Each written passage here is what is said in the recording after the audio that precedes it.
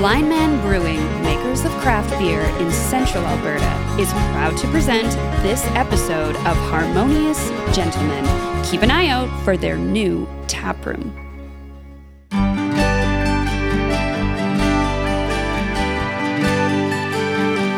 Harmonious Gentlemen. Well, if podcast episodes were historic American highways that span nearly 4,000 kilometers from Los Angeles to Chicago, and were known as the primary routes for Americans who traveled west, you'd know this has to be episode 66 of The Harmonious Gentlemen. I'm Chris. I'm Tyler. And I'm Graham. We're on Zoom, so we just said it at the exact same time, but I'm Tyler. Yeah, I can fix that, man. It's okay. I'm Graham. Chris, is that in honor of an American guest? This is in honor of an American guest, Rob. We're talking, of course, of Route 66, which I've never been on. But after that intro, I feel like I'm entitled to go do it. Get your kicks on Route 66, right, as the song says. Yeah. Absolutely. Hey, guys, it's great to be here. Yeah. Hey, just before we jump too far in, you guys, I think we have a pretty important announcement for our listeners here in central Alberta. Tyler, why don't you tell them what that is? Well, we have a burger of the month at Cilantro and Chive. You may notice it there when you go there. The Lacombe location, you'll notice a burger of the month that we helped design, which was amazing. And we're so grateful to Cilantro and Chive for inviting us to do that. Chris, maybe you can tell us a little more about what that's all about, other than just being a delicious burger. Yeah, it is a delicious burger. And I think when you order it and read the description, you'll know and be able to see how it connects to our podcast, specifically being harmonious. But what we're really excited about that is that it's also a fundraiser for the Step Up program of Red Deer Public Schools. And $2 from the sale of every burger goes towards the Step Up Fund, which is about equity for students in Red Deer Public Schools. And it also, so it's just money that students who might not be able to afford it could use towards breakfast and lunch programs, bus passes, school equipment, that kind of stuff. So school supplies, I guess, not equipment. You know what I mean? So we would encourage you to get out there and order a Harmonious Gentle Burger. How much of the profits go to us? We didn't work that out in the contract, but it's between $0 and negative $2 per burger. No, that's not what it's about. No. Okay, can I ask? Yeah. I'm sorry, guys. Can I ask? My mind is spinning like, a harmonious burger. Like it could be 3 cheeses that are just really harmonious and lovely together, or maybe there's 3 types of meat coming together, or some other like harmonious combination. Can you tempt my taste buds a little more? Well, one of the features that we really like is that it has rye bread on the top and then French bread on the bottom. So we got 2 very different breads on either end that brings harmony to the ingredients in the middle. Oh, I'm intrigued. And where is it that I can score such a succulent burger? It might be a little bit far away from where you are, but it's Lacombe, Alberta. Lacombe, Alberta. And the name of the restaurant was? Cilantro and Chive. And they, of course, are one of our main sponsors for the podcast and have been for a while. So yeah, it's a really cool thing. They reached out, and I think we secretly hoped this would happen one day, but never dreamed. It's too good to be true. Yeah, so we're excited. And actually, this episode comes out, I think, right at the beginning of April. So it's out as of right now. So head up to Lacombe and not the Red Deer location. So don't be confused by that. If I leave right now, I could get there by April 1st. We would take you out for a burger, Rob. I would love that. Well, it's a date. Okay. Should we get into some recommendations? I thought you'd never ask. I feel like we already did at one huge recommendation, but...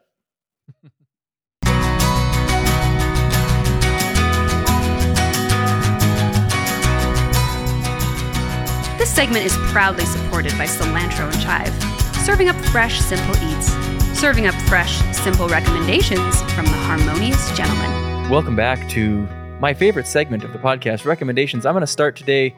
Gentlemen, I read a book on the weekend. Yes, I finished the whole thing. Don't make your snarky comments. Only took me a couple of days and ignoring my kids for a while, but it's fantastic. It's a story I heard years ago, I think I read online about a mystery in 1959 where some students took a hike and mysteriously died. And it's called Dead Mountain. And it's actually Russian students at a university. And I won't go into the whole story, but basically they are hiking on a crazy hard mountain to hike. They find all their bodies far away from their tent that they'd had set up, and they left their tent for some unknown reason. And they were found all over the mountain, not wearing boots. And it's a crazy story. Kind of a really classic unsolved mystery. So I couldn't put it down. It's called Bigfoot? Well, that's one of the crazy theories. That's not what the author thinks, but it's called Dead Mountain. And I just looked it up just to double check the author, and I didn't even know they had a TV show based on it, actually. I just see that now. So, but anyway, yeah, check it out. Dead Mountain. It's great. Well, sounds good. Well, I actually have a book too. And I read it very recently. It's by our esteemed guest, Rob Volpe. And it's called Tell Me More About That, Solving the Empathy Crisis, One Conversation at a Time. And Graham is holding up for our video viewers, which is just us who are in Zoom. I lent it to Graham before we came on tonight. But it's great. It's about empathy, which is something that we at the Harmonious Gentlemen are excited about and like to talk about. But I'm recommending this book. It's full of great stories. And I'm sure we'll get to hear a little bit from Rob, I'm hoping, in this episode, his excellent storytelling.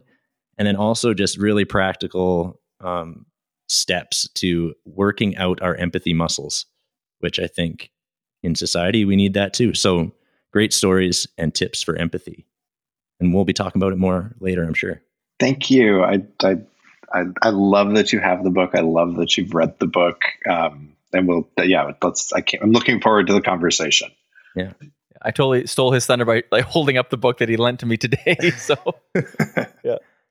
Chris has now moved into a cave, it appears, and is now going to give us his recommendation. Okay, so I'd like to recommend a show on Crave or HBO, depending what country you're getting your cable network through. It's called Our Flag Means Death. It's a pirate show, and it's by the Taika Waititi, who you may have heard of. He's directing all kinds of things right now for Disney and everybody else. And I don't know the actor's name. I should know it, but the main character is Murray from Flight of the Conchords. Yes. And just that humor, if you like Flight of the Conchords or What We Do in the Shadows. So if you can imagine, New Zealand humor, not about vampires or little bands, but about pirates. And it's just awesome. It has a historical connection to a pirate named Steed, who was a gentleman and a rich aristocrat of some kind who wanted to become a pirate, and his run-in with Blackbeard. So check out Our Flag Means Death. So we started to watch it the other night, if I can ask questions. Yeah. I don't know that we finished it completely, but we laughed at it. Is the first episode similar to all of it in terms of tone and pacing and everything? Okay, so here's my confession. I haven't finished the series. I've only watched the first, I think, 5 episodes. But yeah, I would say it is. But there's a lot about the mental health, I would say, of the two lead characters. A surprising amount about that. Okay, all right. I loved the scene where they were going to board the other ship in the first episode. Yeah. And they go through that, and you're just like, what? Yeah. that was funny. It's that kind of slapstick humor. When they're sewing their new flag around the table, that was my favorite part. Like they're sharing their crafts with each other. Choose your fabrics, choose your crafts, and the more seasoned pirates are like, who is this guy? Yeah, it's that kind of comedy the whole way through. Okay. So Rob, we're happy that you're joining us for this segment. Would you like to recommend something to our listeners? Yeah. Well, speaking of, and I'm going to butcher his name, Taika Waititi, who's so funny. He was also, we watched Free Guy on HBO Max, I think, this weekend, and he was in that. And that was a surprisingly fun, clever, very Ryan Reynolds sense of humor movie, which was great. But the one that and so when you mentioned Our Flag, that got me thinking of Free Guy. But the other thing that we've started watching that we're enjoying is the Andy Warhol Diaries on Netflix. 2 or 3 episodes in, there's only like 5. But, really fascinating kind of behind the scenes, and it's that other side of Warhol's private life. And he was an intensely private individual, which is sort of ironic given his focus on fame and the 15 minutes of celebrity and the 15 minutes of fame. But it's really good. And it's exploring his relationships and his gay relationships in particular. But it gives you a better sense of who he was as a person and kind of the things that he was, the demons that he was battling through all of that era, the 60s, 70s, and 80s. So it's well done. Rob, is it like reenacted, or do they have footage of all that stuff? They've got a lot of footage of him, and they actually it's based on a book, or of his diaries, and they've actually done, through the magic of AI, they have recreated his voice to read his diary entries, and with the approval of his foundation. And then there's interviews with other artists, historians, friends that are providing context that knew him well and giving you that sense of what he was all about. I don't think they really recreate anything. But they'll show you things from his archives. Like they pull out all of his wigs. I don't know if you realize that he wore wigs. They pulled out all of his wigs, and they were talking about the way he presented himself, because he had skin conditions or just the texture of his skin wasn't camera ready necessarily. And so he was always using makeup, and he just was never happy with himself. And his own appearance. So, and then how did that play out in the ways that he behaved towards other people and what he was expecting? So, yeah, really good. Warhol Diaries on Netflix. Awesome. So 2 shows and 2 books. There you go for today. Awesome. Well, it's pretty cool to talk to Rob, and also for listeners that have no idea who Rob is. So hopefully we can remedy that in a moment.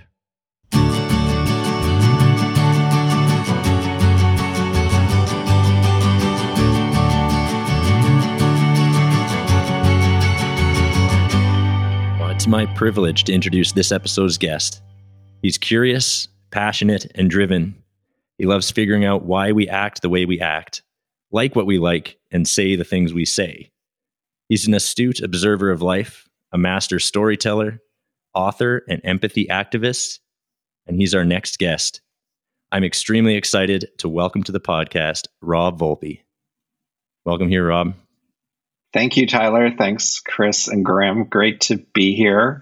Really appreciate you having me on, and love to have the chance to chat more about empathy. Yeah. One little piece I was going to add in there was that Shannon Moroney, actually one of our recent guests, kind of connected us, which is really cool. How do you know her? Shannon and I just met a couple months ago. We have the same publisher, Page 2, out of Vancouver. And I forget what the actual initial impetus was, if it was Jesse Finkelstein, the publisher, who said, "Oh, you two should get to know each other."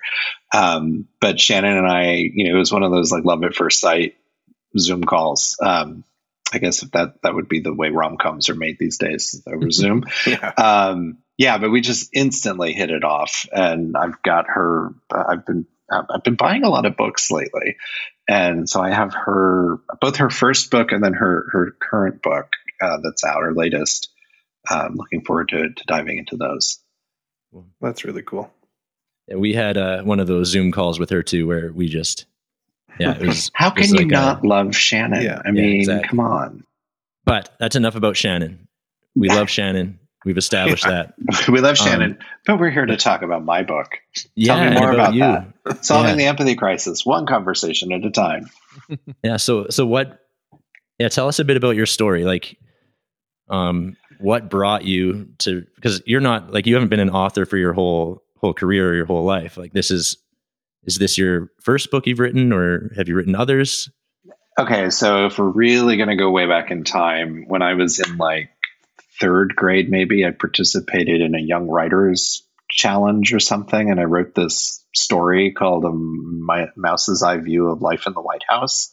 And it was about these like mice that lived in the White House, and was behind the scenes based on like absolutely my imagination, because I'd never been to the White House at that point.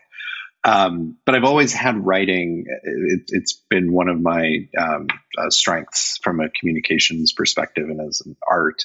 And I love language. I love words. I love turning a phrase. And so, yeah, I've always felt like I've had a book in me. Didn't know what that was going to be. I've dabbled in a little bit of fiction here and there. And then I just love writing blog posts and things like that.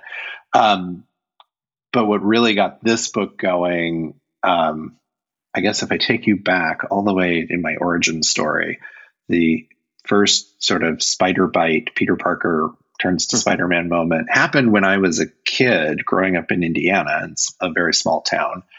And we had moved into that small town, and I write about it in the book. But the kids, all of a sudden, I was like the new kid. I had this Italian last name that nobody could pronounce, and we had these we were just different customs and family traditions. And the kids decided that one of the kids in particular decided that he should start telling everybody that I was gay. And in fifth grade in 1980, like I knew I was different from the other kids, but I didn't know why or how or what gay was. I had to go home and ask my mom. That's like a really awkward conversation, especially back then when, this is like before the AIDS crisis. And all you knew about was like John Wayne Gacy, serial killer, and drag queens. And why is my son coming home and asking about being gay? So that all got out and got around and made my life a living hell. And empathy was the thing that helped save me, because I was able to, and unknowingly, I didn't like look it up in a dictionary or something and go, ooh, this is what I need. But I started to use empathy to get along with my classmates, to try to understand like where they were coming from, who they were, what they were about, so that I could use that to kind of manage the rumors, to hopefully have some people on my side in case, somebody decided they wanted to get in my face or start something. There would be some people that go, oh, he's fine. Don't leave him alone. So that if, I took an interest in them, they would at least, because I was interested in them, not necessarily want harm to come to me. Not that, they were coming to my defense, but they weren't adding on to it. They weren't, piling on, if you would. So that happened back in the 80s, got through that, left town, went to college, got into my career, finally landed about 15, 16 years ago in marketing research and qualitative research in particular, which is all about talking to people and listening, more importantly, to people and understanding how they think, feel, and behave, and then helping our clients understand who those people are, what makes them tick, what their needs are, so that our clients can create better products, services, advertising campaigns to meet that need. So 12 years ago, in 2010, a study came out of the University of Michigan that found that they had done a meta-analysis, a study of studies of universities, 76 universities from 1979 through 2009. And they found in 2001, there was a 40% decline in empathy skills compared to the start of the study in the 70s and the 80s and 90s. There was just a steady decline. And by 2001, it was 40% less in people's ability to see the point of view of their classmates. And then it stayed declining, and I tell that number to some people and they'll be like, oh, well, 9/11, that's what caused that. And it's like, no, actually, because if it was caused by an event, whether you had a recession or a terrorist attack, you'd see it'd be a spike. It would start to come back up. But the last 8 years of that study through 2009, it didn't move. And apparently the authors refreshed the study in 2016 and they saw no noticeable change from what I've heard. But in 2010, that study came out and I was standing in an airport and CNN was playing, airport CNN channel, and it was on the scroll and the anchor even talked to it. And I was like, oh my God, like, this is really bad. If there's a 40% decline in empathy, that basically means our empathy skills, let's just say it's half of what it used to be. That means that we're not able to get along with each other. We're not able to see each other's point of view. Like, all those things that I knew empathy could do and had become so intrinsic to who I am as a person, that was gone for many people or greatly diminished. And if you were a college student in 2001, let's say you were 20. In 2010, you're about 30. So you were already in the workforce. You might even be managing people. You might be in a position of leadership. You might be a partner, married, spouse, might be a parent. And so that lack of empathy, it's not like you're going to train somebody to be more empathetic than you were. It's sort of the Xerox copy that just fades sort of over time. That's bad. I was like, we got to do something about that. And I look around because, I'm expecting, we're all galvanized. Let's go out in the streets and bring on the empathy.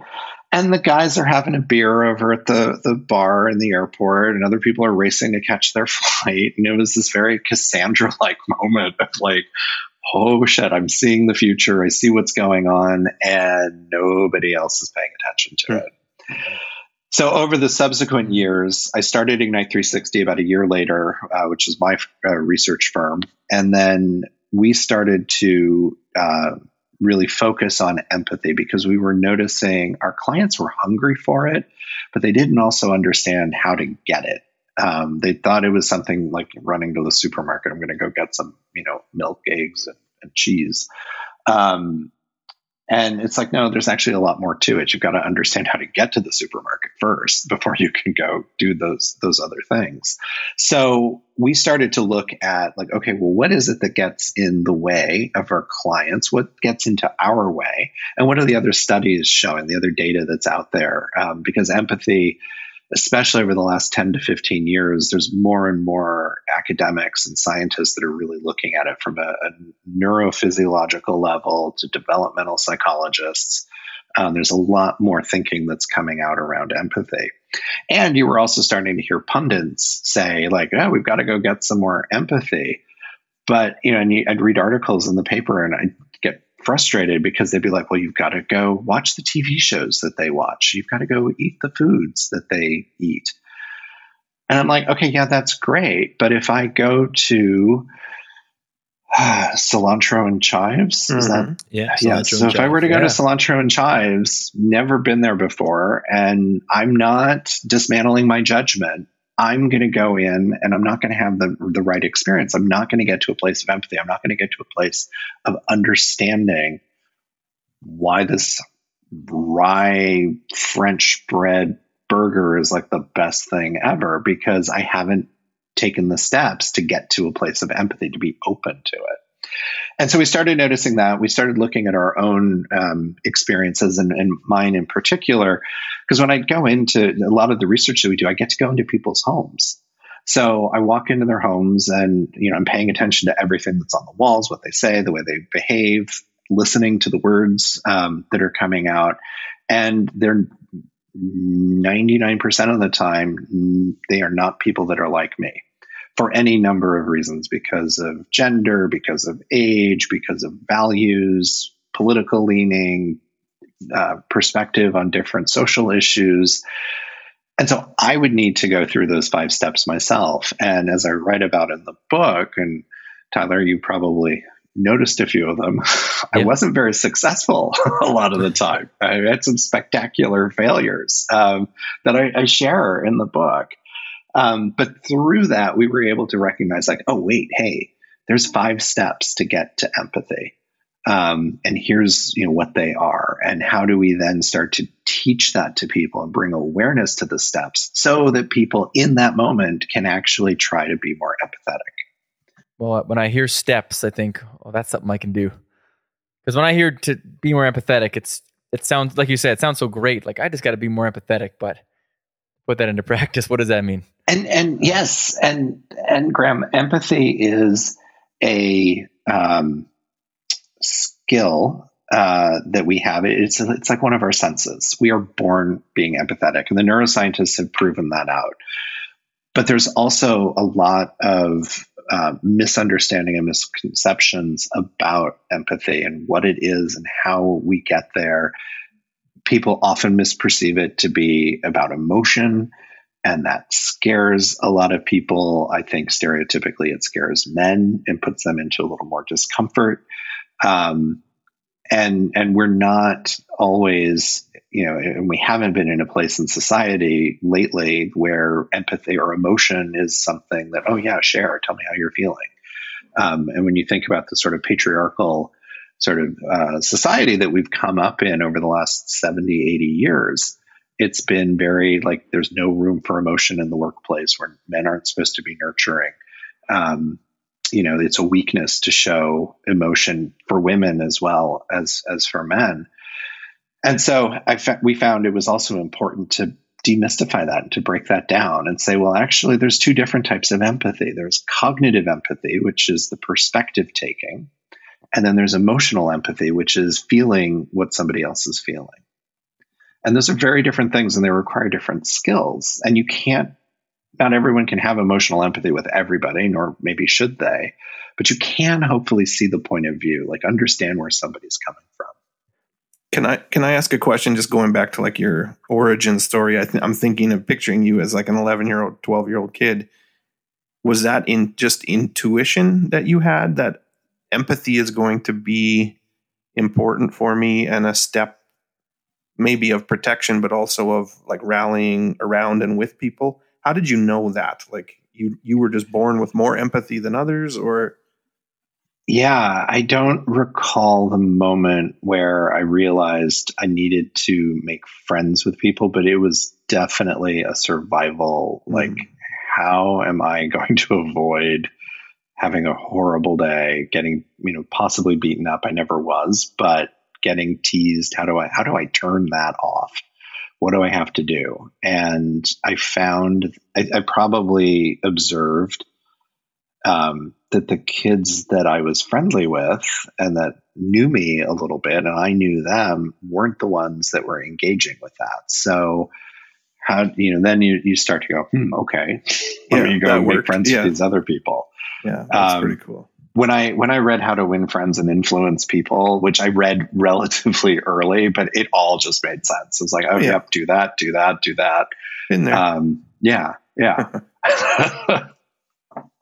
And then, you also learn to modify behavior, unfortunately. And, what's the kind of coding that you need in order to fit in?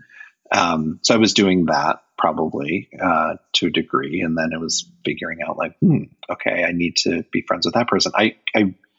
The one example of that always sticks out in my mind, this is in high school, maybe freshman year of high school. There was a girl sitting behind me in a health class, we'll call it. And I turned to her and we were talking about what we did last night. And I probably watched, whatever was on ABC sitcoms the night before. And she told me how she drank a fifth of grain alcohol. Like a fifth, a fifth of what? Because I didn't understand what a fifth was as a measurement. And grain alcohol, what's that even taste like? Having not really tasted alcohol at that point. And she proceeded to tell me, and who knows how much of that was legit, how much of it was made up, but I was listening to her.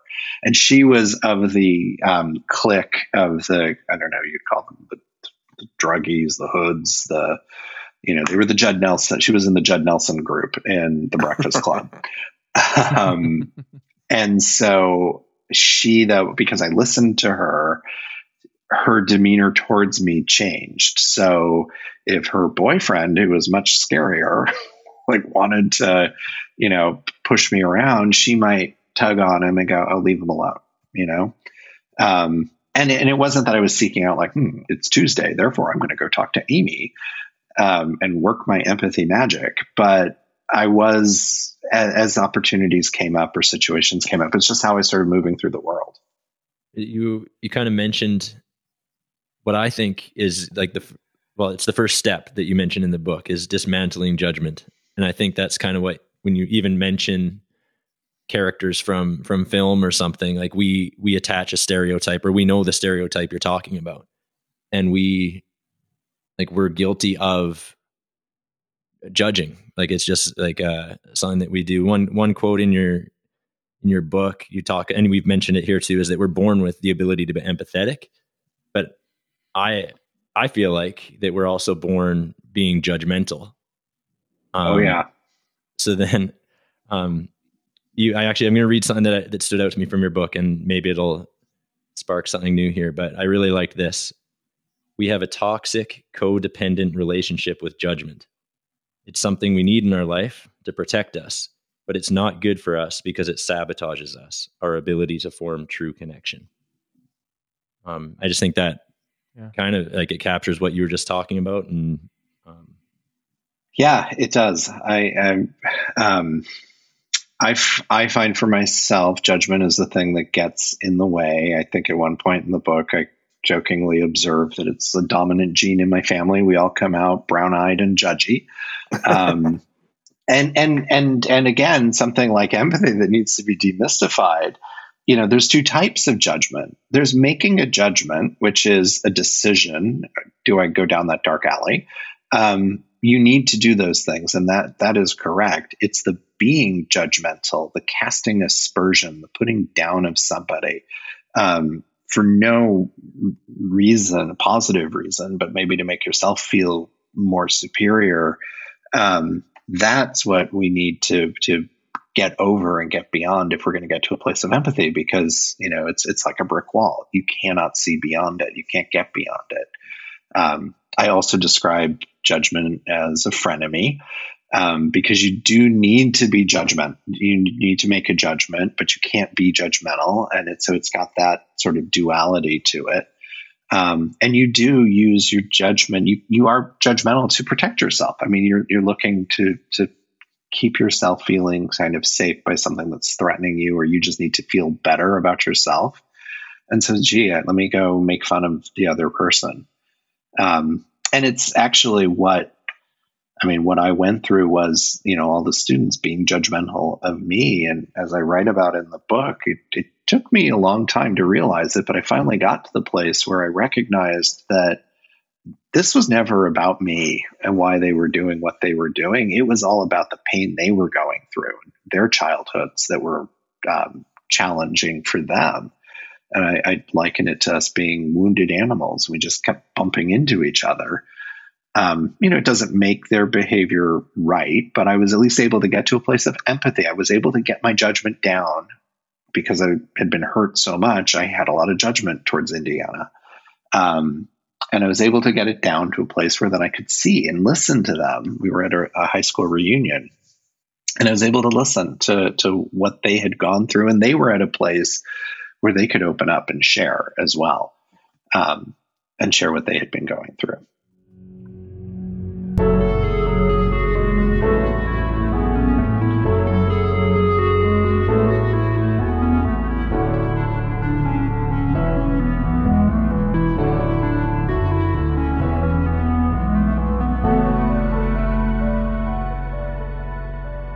So Rob, I wonder if you could give us just a quick overview of the steps. And I know it's not a really easy, just do these 5 easy steps and you'll have empathy in 10 minutes. But just for our listeners and even for us, just the overview. What are the 5 steps? Absolutely. They seem simple, but they're not easy, I think is the way somebody described them once. And they're not linear necessarily. They're laid out in a somewhat linear fashion. Obviously in the book, they're linear as you would read through it, but everybody comes into it with different challenges and obstacles with each of the steps. And sometimes you can get through the first or the second, and then something else comes up and you got to go back. And so, you need to think about, these are the things you need to have in mind. And so the first step, as we've been talking about, is dismantling judgment. I find that that's the first, the hardest step, tends to be people that are, from other research that we've done, people that are more educated, and also older have harder times putting their judgment aside. I think because of the way education forms and crystallizes, and then it's like, oh, you're supposed to be right. So dismantling judgment. And again, it's about being judgmental and all the different ways that shows up. And it comes from your past lived experience, your stereotypes, all the different types of biases that you carry with you. And it's a brick wall, it's noise canceling headphones, it's all the things that get in your way. So that's the first step. The second step is asking good questions, which is trying to craft questions that aren't leading. Think of a courtroom drama where they say objection, leading the witness.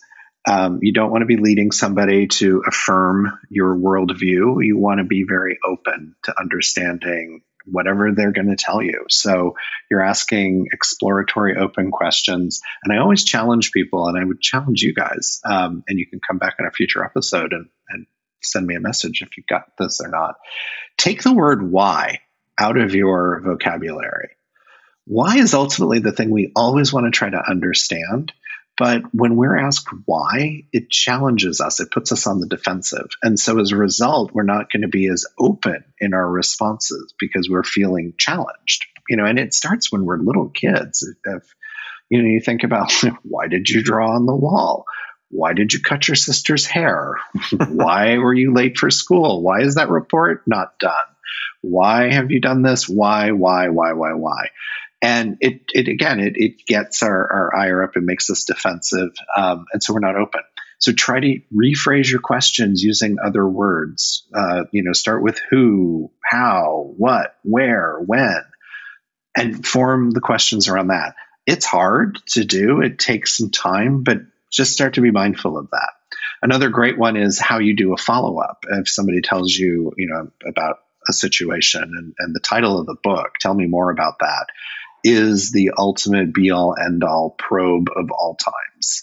You just say to somebody, tell me more about that. When they've expressed a situation or an issue, or you can finish it, add on to it. Tell me more about that Pixar movie that you love so much that I hate. Tell me more. And it's non-threatening, it's non-judgmental, and it lets the person answering you take it in any number of directions. But then the third step is you've got to actively listen.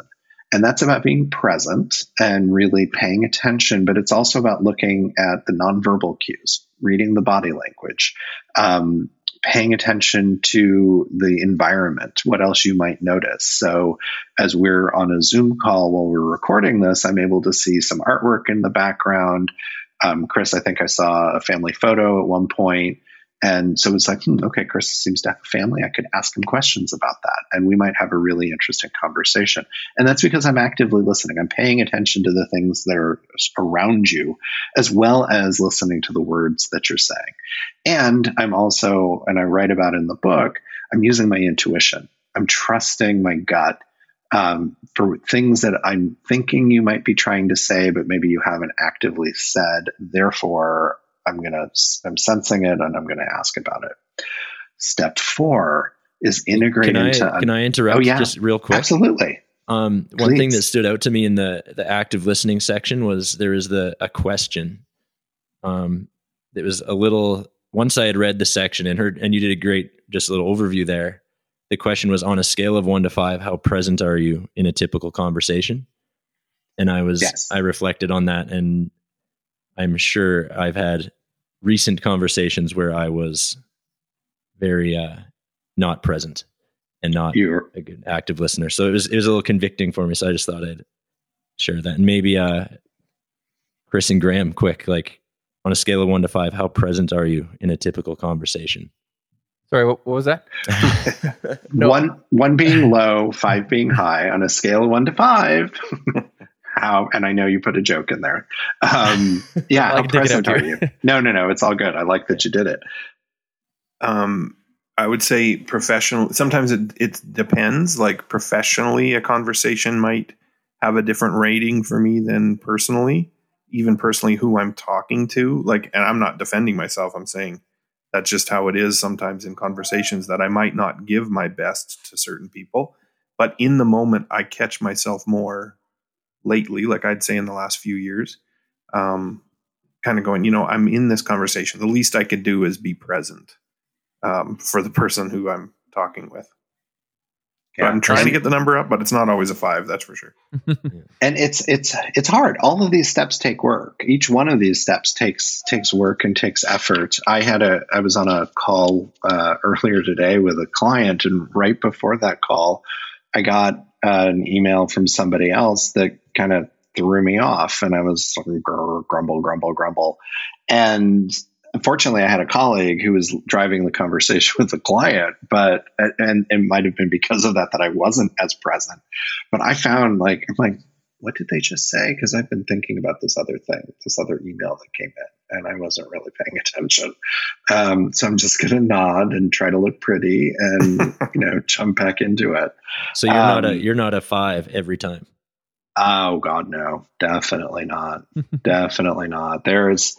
And I'm really honest in the book. I mean, I'm not perfect. Yeah. I think I start the book out by saying that because I don't want people to hold me up as some empathy god, that I have a great understanding of it. I try to be empathetic, but man, I've got judgment. I don't always ask good questions. As I just said, I don't always actively listen, and then I get into step 4, which is integrating into understanding.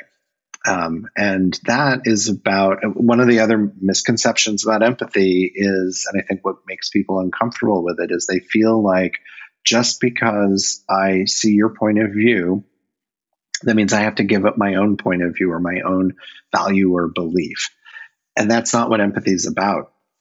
It's just about making room in your head that, I like chocolate ice cream. You may like vanilla. And that leads me to a question I wanted to hear from the 3 of you. What's your favorite flavor of ice cream? Well, I'll go first because I always get kind of ridiculed when I answer or when I share this with anyone. But vanilla is my favorite flavor of ice cream. I like other flavors, but there's just something perfect and non-messy about vanilla. Good quality vanilla ice cream can't be topped. Tell me more. What is it about vanilla? Tell me more about the flavor.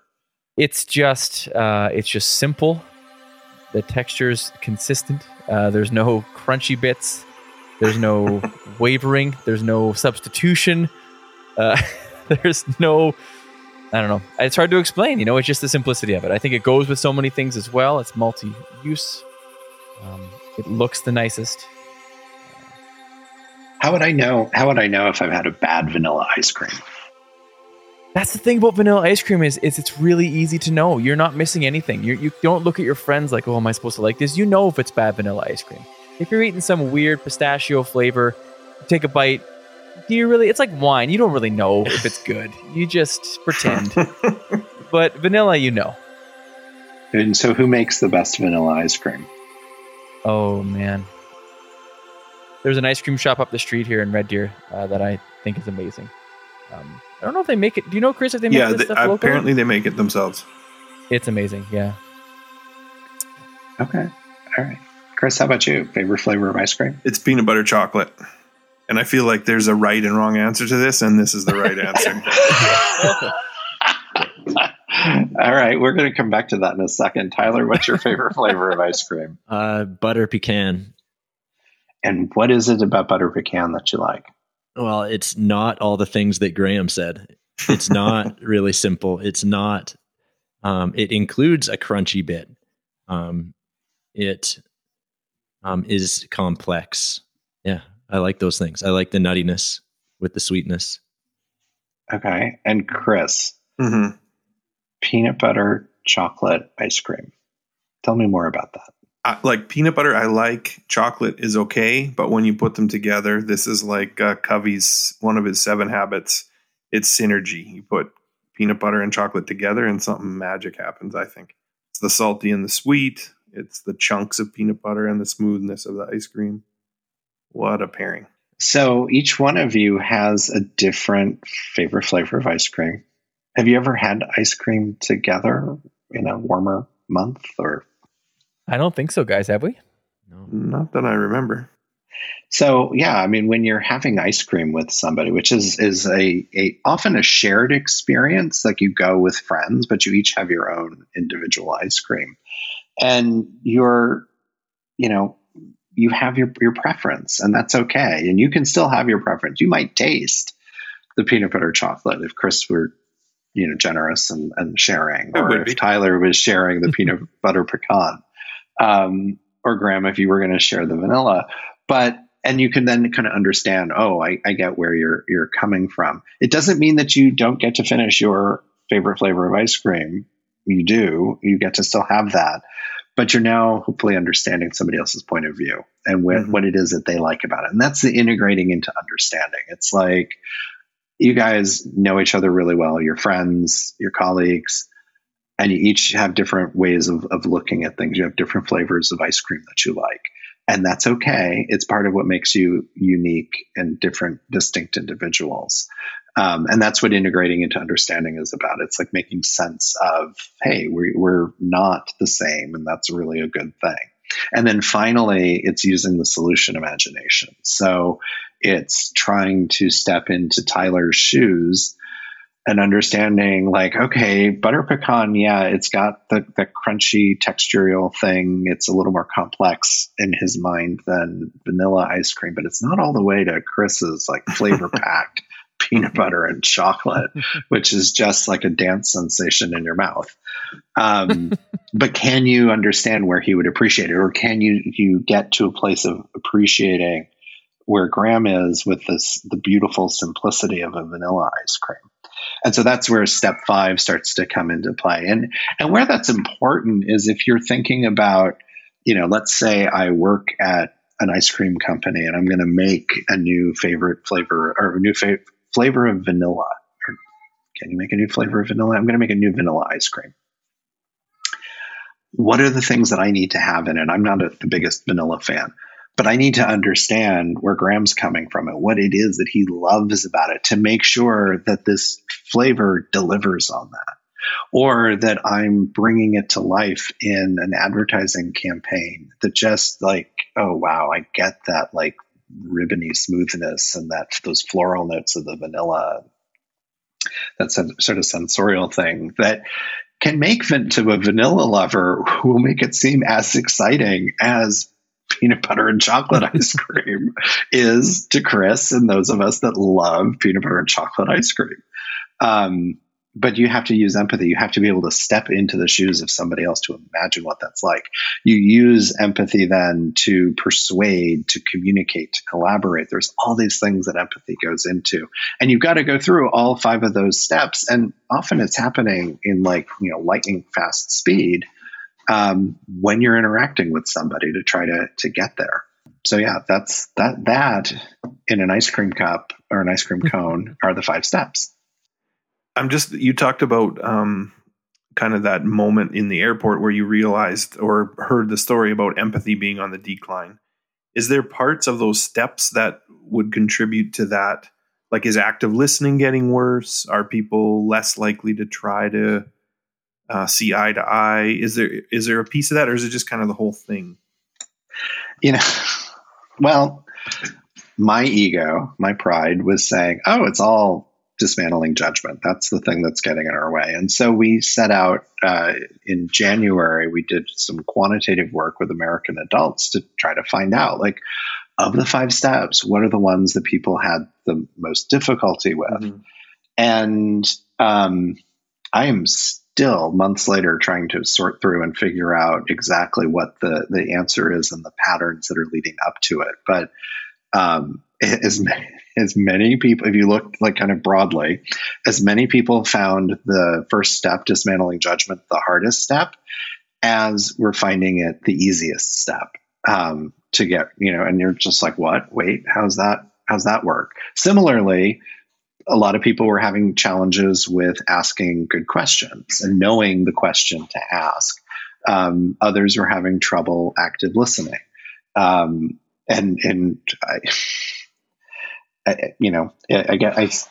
suppose this supports the stereotype, but men actually did report having more difficulty with active listening and to being present in conversations than women did.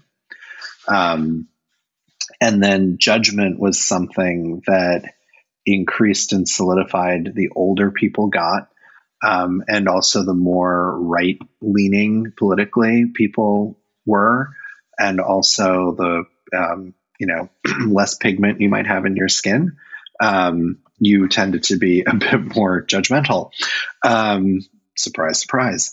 So yeah, really interesting stuff. And then women, it's really fascinating. We asked questions about like, who is it important for you to have empathy with, and who is it important for you to receive empathy from?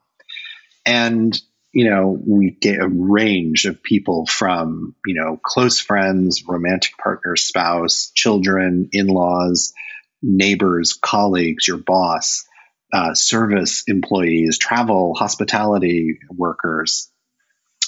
And women, everybody said, the people that you would typically have like emotional empathy. And when I talk about emotional empathy, the analogy I use these days is like, those are the people that would have been living in the cave with you back in prehistoric times. They're the family members, the really super close friends that you just know them so well. You've got the same rituals and beliefs and value systems that you're able to get into that emotional space. And then cognitive empathy, the perspective taking, that's what you use with the people that live in the cave down the road. And that come over and they're trying to figure out like, hey, we've got all these wild animals coming through. How are we going to, divide that up and who's going to hunt where or do what? How are we going to get along? That's when you're using cognitive empathy. And cognitive empathy is then what we use through so much of our day-to-day life and our existence. Well, the emotional empathy people, the ones that we would expect to have emotional empathy with our loved ones, our children, our close friends. Women were seeking empathy from them significantly more than men were. Men were actually interested as well in getting empathy from that kind of what I would call the second ring of people. So your neighbors, the acquaintances, your colleagues at work, your boss, they had more desire to have empathy from them than women did. Where women were definitely placing more importance on the closer in, the close friends in particular, the romantic partner, spouse, the children, totally outperformed. Men were not as needing of empathy from their kids than moms were. So it just, as you look at it and maybe apply some like, well, what's behind that? What's the sort of stereotypes that might be feeding into that or supporting that? And men are from Mars, women are from Venus, things like that. And, it is that I think of it as that nurturing maternal role that is, typically applied to a man's sort of outwardly hunter-gatherer. I'm worried about what the neighbors think. I'm worried because I've got to go out there and do that. And it's not something that we're consciously doing. I think this is stuff that's been hardwired since we were living in caves. And it's just kind of part of our makeup.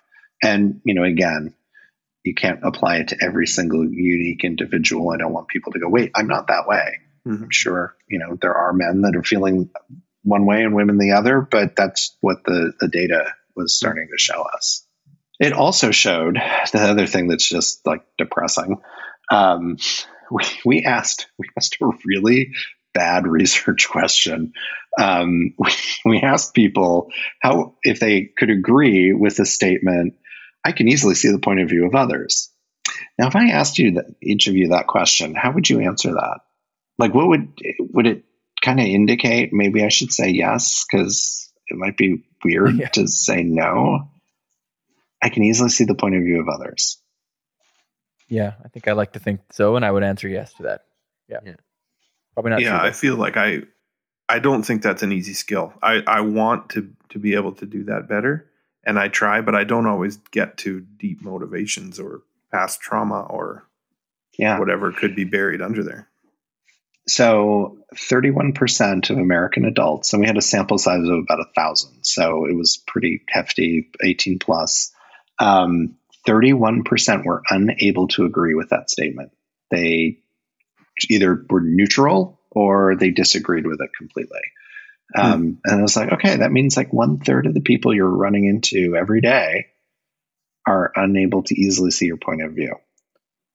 So then it's like, okay, well, what do you need to do to help people see your point of view, because empathy is a two-way street. And we're talking a lot about giving empathy, having empathy with others.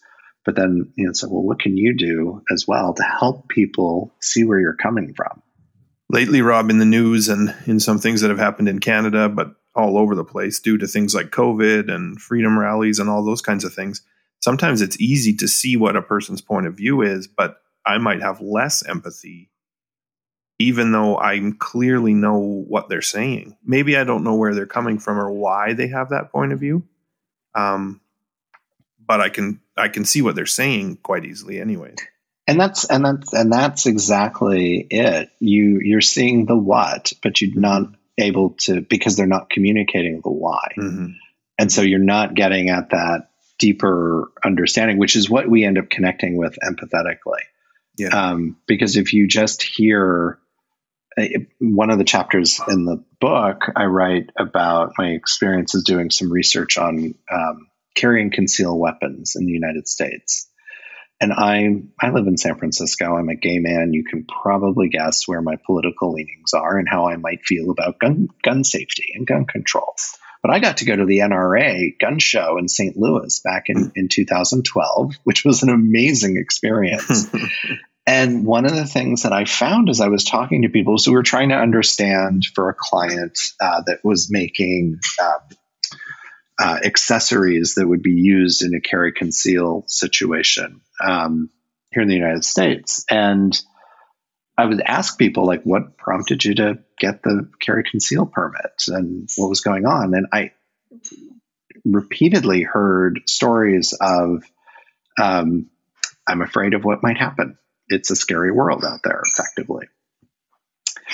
And that just kept getting repeated over and over and over again. Whether they had actually experienced something, there were some people who were like, yeah, I've been mugged. That is real fear.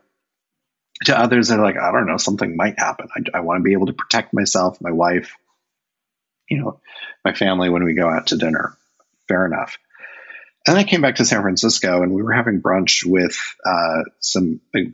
another gay couple, friends of ours, even further left-leaning than we are. And I was like, oh my gosh, I just met all these gun owners and here's the things that I heard. And they like really know what they're doing. They go through all this training in order to get the carry conceal permits. And my friends were like, yeah, I'm afraid of those people. I'm afraid of what they might do because they've got guns. And it just dawned on me. I was like, oh, this is all just about fear. So you can hear somebody making arguments about the Second Amendment in the United States Constitution. You can hear somebody making the arguments about those different things. But if you don't get under the surface and understand why and what's motivating it, you can't come together and have a productive conversation to figure out how might we actually, like, we're not going to put the genie back in the bottle. It's the United States. Guns are here to stay. But what might we do together to make all of us feel safer?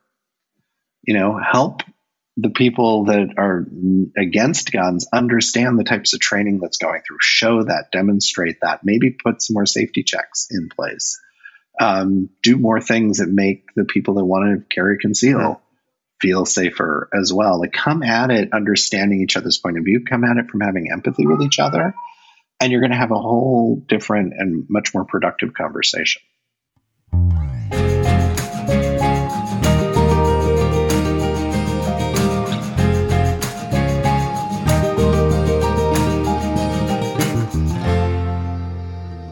Rob, you talked about asking questions, doing surveys, market research, and you clearly have a company that gets involved with empathy with people one-on-one or maybe with groups. I'm just wondering, like, what are the steps in between? How do you go from asking those questions to then giving advice or facilitating that? Can you tell us a little bit about that? Sure. It's a great question. So there's our own kind of synthesizing of everything that we've heard. What does it all mean? Kind of combing through the data again. We're looking for patterns, themes that are emerging. But then when we really think about how do we connect our clients to it, it does come back to the story. And very often it's trying to get it to this, what we call the story of one. So the idea behind that is if you take, in the, I don't know how many millions of people have died from COVID-19 worldwide at this point. It's 5 million or 5 million, I think, is the most recent number. So that's a lot of people. And where does that show up in your body when you hear that information? Like, and I don't know if Chris, you can answer that. Is that like something your head's trying to wrap around? Can you feel it in your heart? It's for me, it's in my heart because, and I think you're going to guess, I don't want to ruin your story, but it's happened quite personally to me too. So it hits the heart as well. So because you have a connection to an individual, and I'm sorry you've had whatever the experiences have been with COVID. Yeah. And so for others though that haven't, you can start to bring the COVID experience to life by telling the story of an individual that represents the 5 million people. So when I'm giving lectures and presentations on empathy, I talk about, and I've used this with, name the kind of natural disaster. I started with the tsunami of 2004, and 250,000 people died, and you just can't wrap your head around that.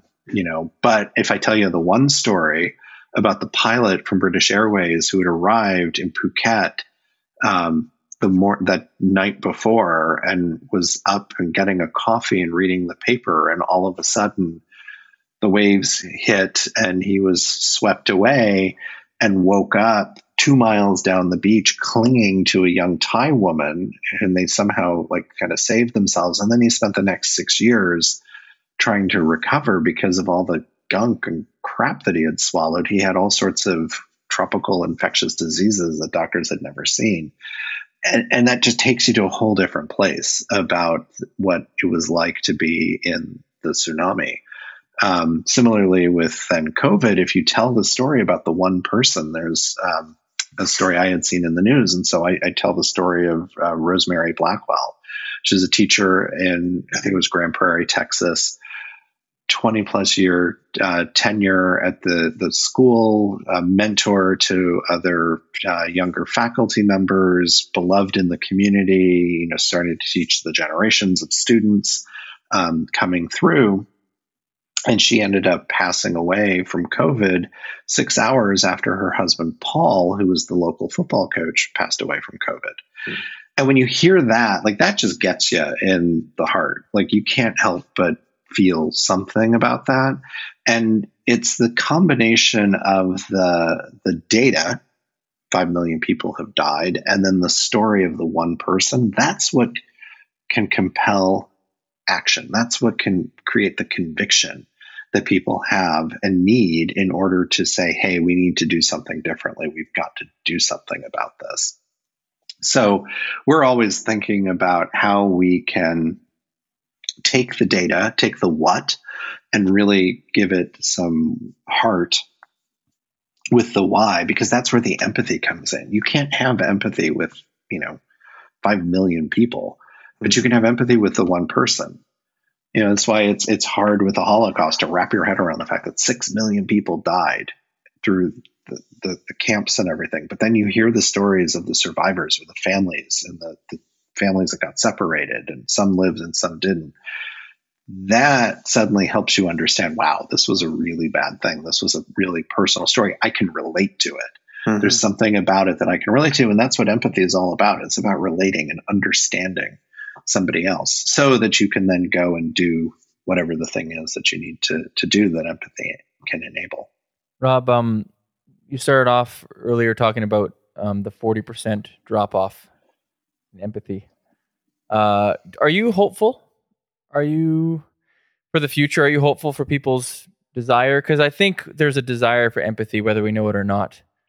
There absolutely is. And yes, I'm very hopeful. And some other data that we have at Ignite 360, we started a study called Navigating to a New Normal, because when I was on my last plane flight, March 10th, 2020, coming back from New York to San Francisco, you knew this was going to change everything. You thought it was only going to change it for 3 months, mm-hmm. but it was going to have deep, lasting impact. And so it was like, we need to study this. We need to understand it. We need to start now rather than wait. So we started navigating to New Normal, which is a combination of quantitative data, the what, and how people are thinking and feeling. And then the qualitative, there's 16 American adults that we follow, and they represent different ethnicities and ages and income and residential areas. And we've been following them ever since for over coming up just now on 2 full years of conversation. And one of the things we found in the quant data, we started asking people like, okay, when this is over, are you going to go back to the way things were in 2019, or do you want some change in your life? 72% of people were saying they wanted some form of change. Right now, that number is at about 63%. We just fielded that again in January. And I think that's because they've been implementing a lot of change and they're kind of into this new sort of life. And empathy is actually one of the things people are looking for. They're looking for more connection. Mm-hmm. They're looking for a stronger connection with a smaller group of people. It's not about me and my 200 closest friends going to Ibiza for a party. It's not me doing that with like 4 of us or 6 of us. It's a much more quality connection.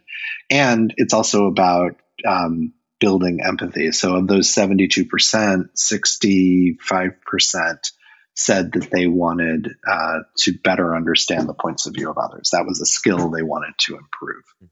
So yes, I have great hope that, and there is interest in it. And, you know, when you look at the great resignation that's been going on, where millions upon millions of people are leaving their jobs every month, one of the reasons why they're doing it is they don't feel like they've been supported by their managers or their bosses, or their organization is insufficient in their empathetic skills. And so that gives me great hope that there is definitely interest in understanding how we can get along and how we can make a better society together. It's pretty encouraging to hear you talk like that, because you're the one doing the research and you know a lot about that, and just kind of, I don't know, for your own journey, but it seems maybe the opportunity that comes with a little bit of a feeling of hopelessness, or the challenge that comes when you hear numbers like 40% decline in empathy, but then to see, hey, here's where something I learned as a kid fits in, and here's something I have to serve and offer to help people gain the skills they need to be better listeners and more empathetic. And so we're just really thankful that you came to share those things that you've learned with us, because it's certainly something that we want to do, and to be about, you know, not just to do, but to be about when we're having conversations and when we're talking to people, to include these skills and to increase our capacity to be that way. And we do it one conversation at a time. Yeah. You know, mountains weren't formed overnight. They weren't formed, you know, they don't erode into a hill overnight. It takes a long time. And bringing about change like this is very similar. But we all have a role that we can play if we choose to be courageous enough to do it. And we just need to do it one conversation at a time. We're going to just switch to our final segment of the podcast, which is confessions. Rob, we'd love if you stuck around for that. But no pressure. That is one way we build empathy, maybe, is being vulnerable with each other. So yeah. That's something that we're going to do next. But thanks so much for your insight and your wisdom and your experience, and for sharing your time with us.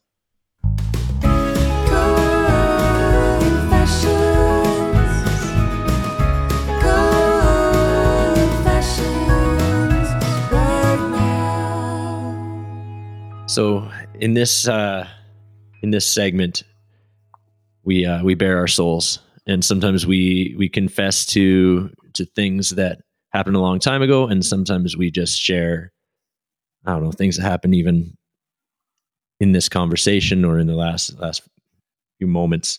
But mine is a familiar story that's been on our podcast many times. It has to do with waking up in the morning.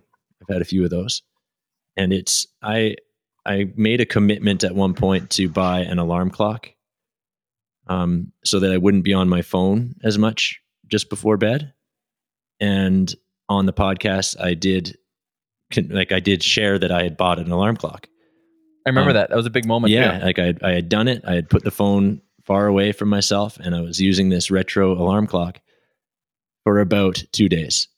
Oh no, Tyler, no! And it just became.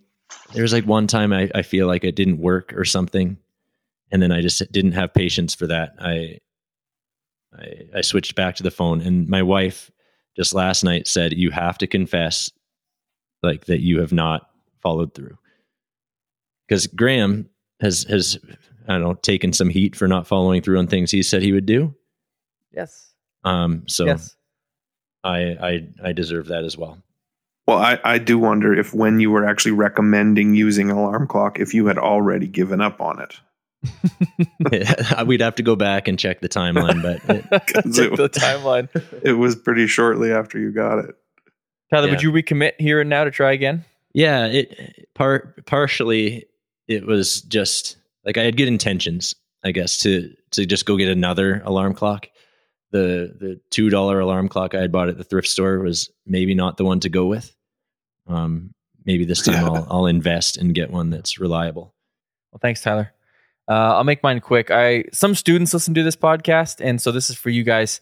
I had a student ask me briefly. I was doing a lesson. They were trying to distract me, but they asked me if I ever stole anything. Students always love to get the teachers to talk about stuff like that.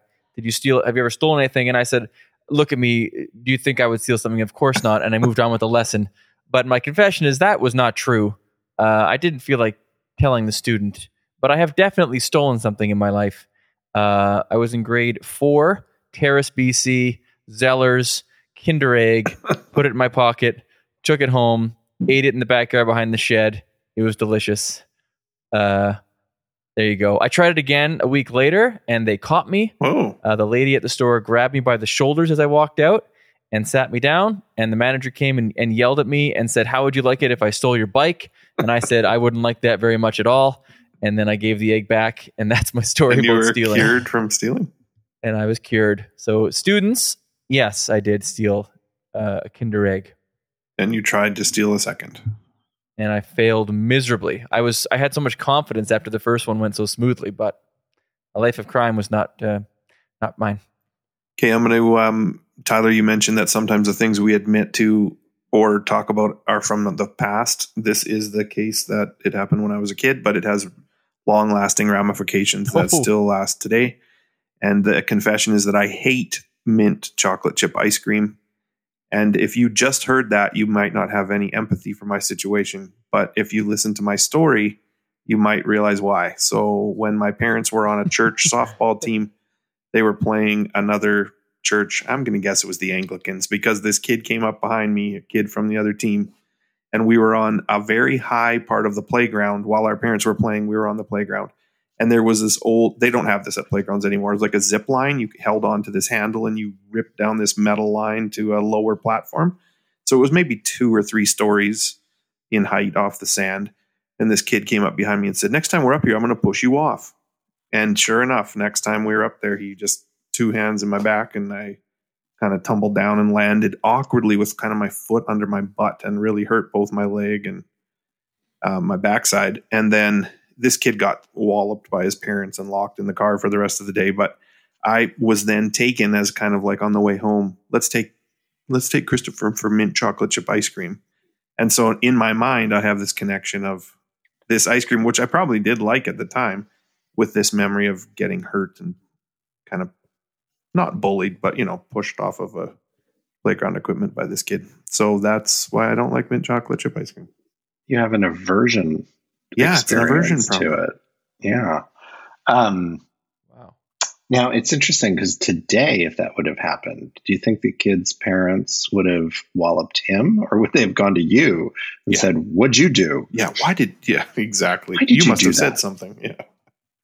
They probably would have. You're right. So, Rob, we're going to finish with your confession, if you don't mind. Because it's so uplifting. Sure. Yeah. I'm a big cat lover. I always have been. And growing up in Indiana, we had, I was just learned to drive. I was 16 years old. I was driving the family home from our Saturday trip to the mall. It was a dark and stormy night, literally.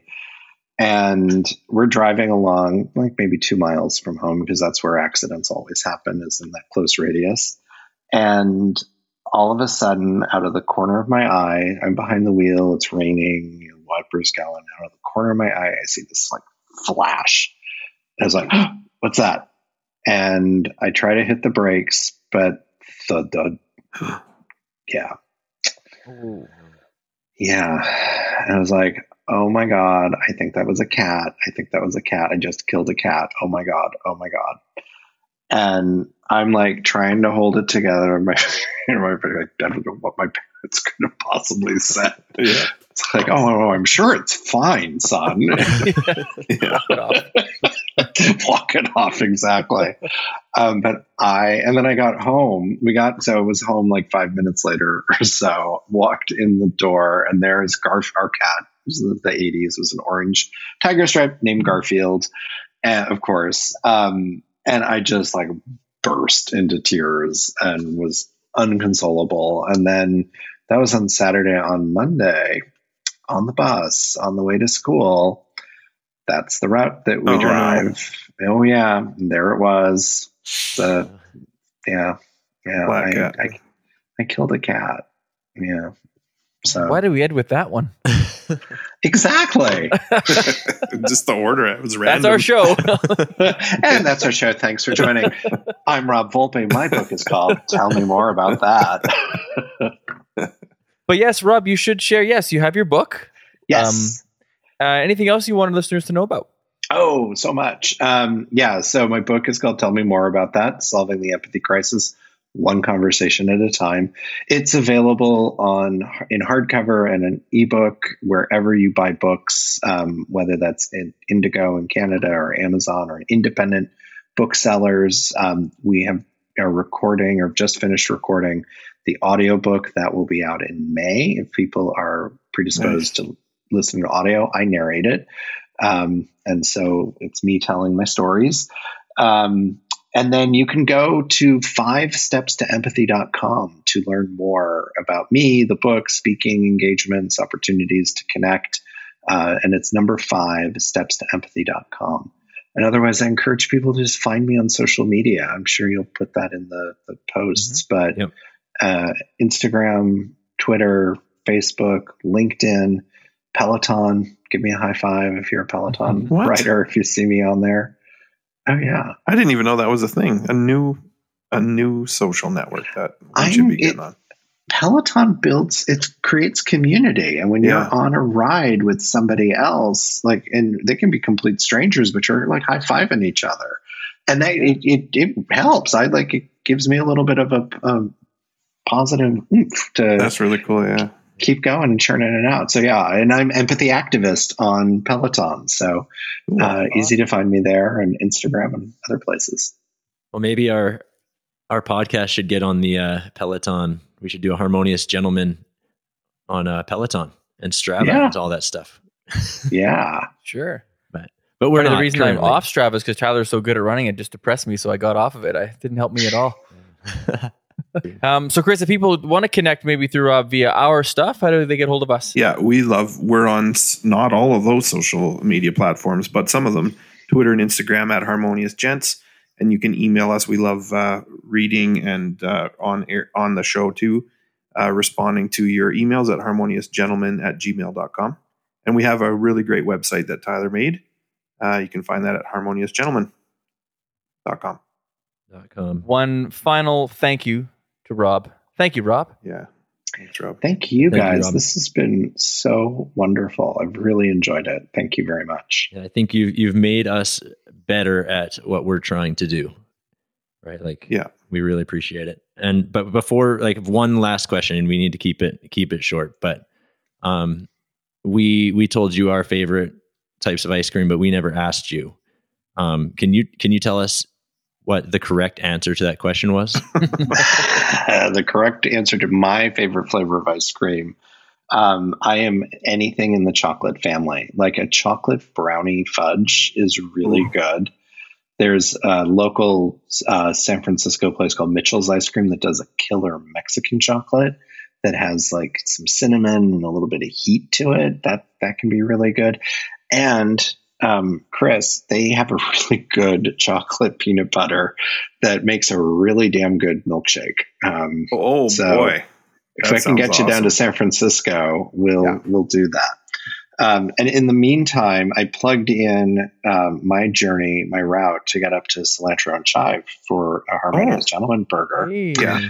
If I leave now, I'll get there in 18 days and 7 hours walking. That's awesome. That's not even that long. No, to walk. It's worth it. Oh my! It's worth it. Well, the burger's worth it.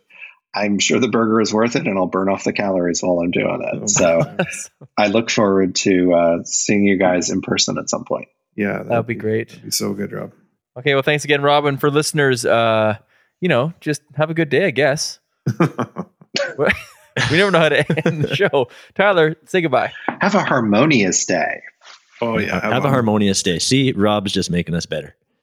Nice.